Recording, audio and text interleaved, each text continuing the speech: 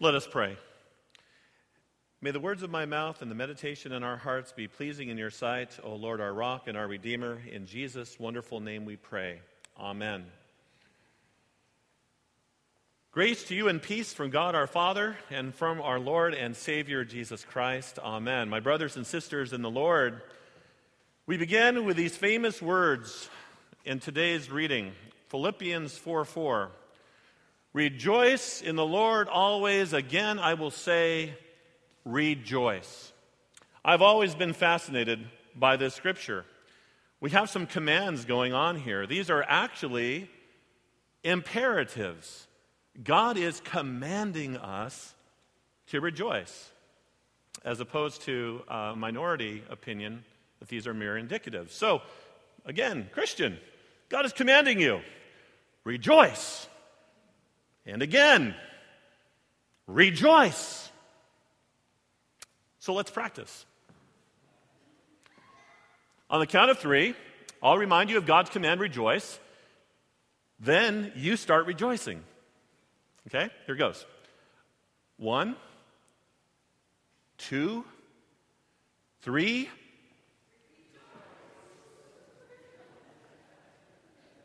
Are you feeling it? Need to ask your forgiveness as I was trying to make a point. The Lord in His Word does not simply command us to rejoice, but specifically commands us to rejoice in the Lord. That's a vital qualifier. The Christian faith is not just attitude adjustment or positive thinking, though some contemporary authors treat it this way, claiming in so many words that Philippians 4:4 is for training in our thought life, so that you employ a kind of spiritual mind over matter.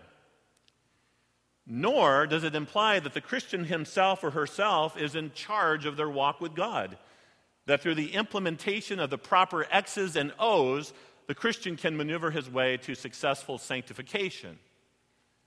Joy, that is not something that the Christian musters up all by themselves. Thank God. But what is joy? It's one of those words I think it's easy to take for granted. In doing a perusal, an overview of the Theological Dictionary of the New Testament, these are some of the main themes that come out. It's a direct feeling or self-perception of being transported to a better place.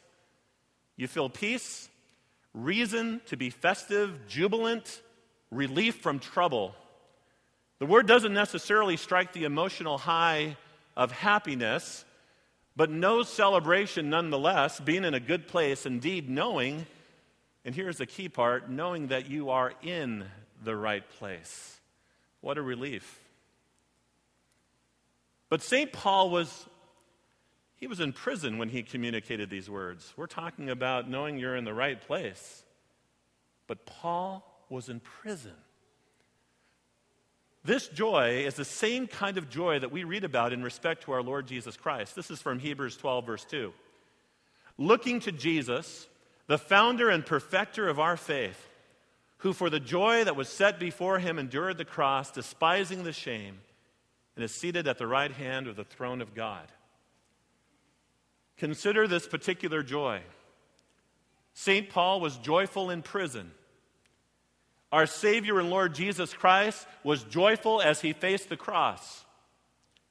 Jesus teaches in the Sermon on the Mount that we may be joyful when people revile us, persecute us, and say all kinds of evil against us on account of our faith in the Lord Jesus Christ. So this is rather interesting. The Scriptures are teaching that joy is when you're transported to a better place and you feel it. Again, what a relief. But all of these places that I've described, being in prison, knowing your impending martyrdom, being persecuted, aren't very good places. Not exactly the places that we want to be transported to. There's a tension involved, to say the least. So it must be that the Christian knows the difference between where they are at and where they are at. And no, this is not a typo. That is, you really do, Christian, live in two places at once.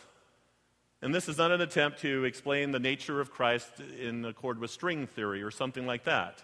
We're not talking science, we're talking theology, we're talking God's Word. This is the life being described. This is true for you in Christ Jesus. Let's be aware of where you're at. Consider location number one.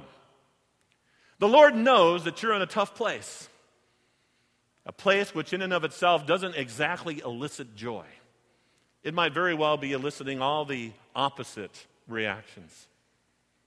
The Lord gives this word, dear Christian, because He knows that we are downhearted very often.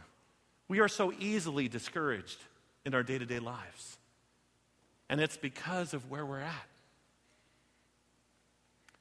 Christians, real Christians, are in the hard places of heartache for themselves and heartache for others.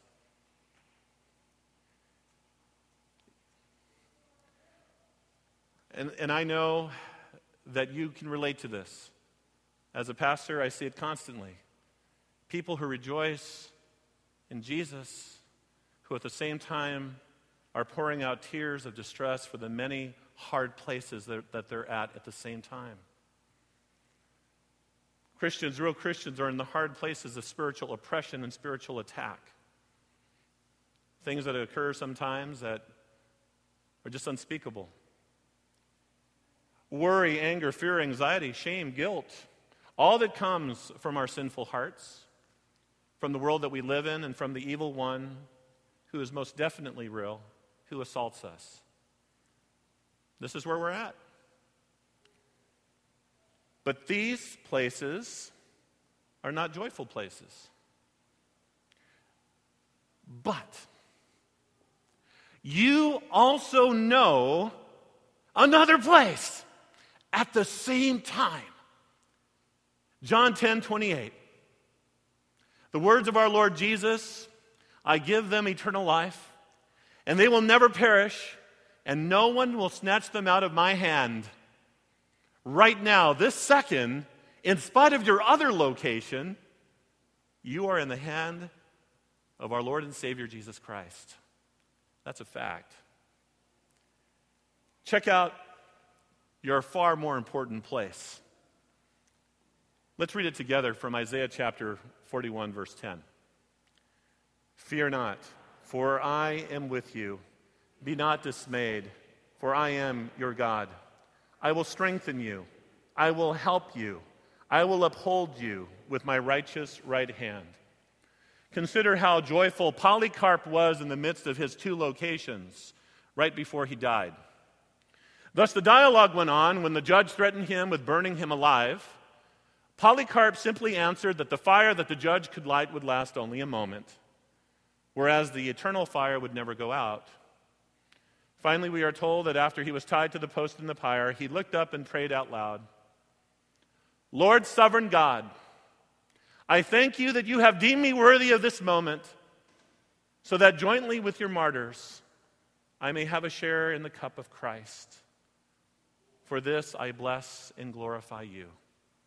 Amen. These things are true, Christian, because your sin was located on the cross of Calvary.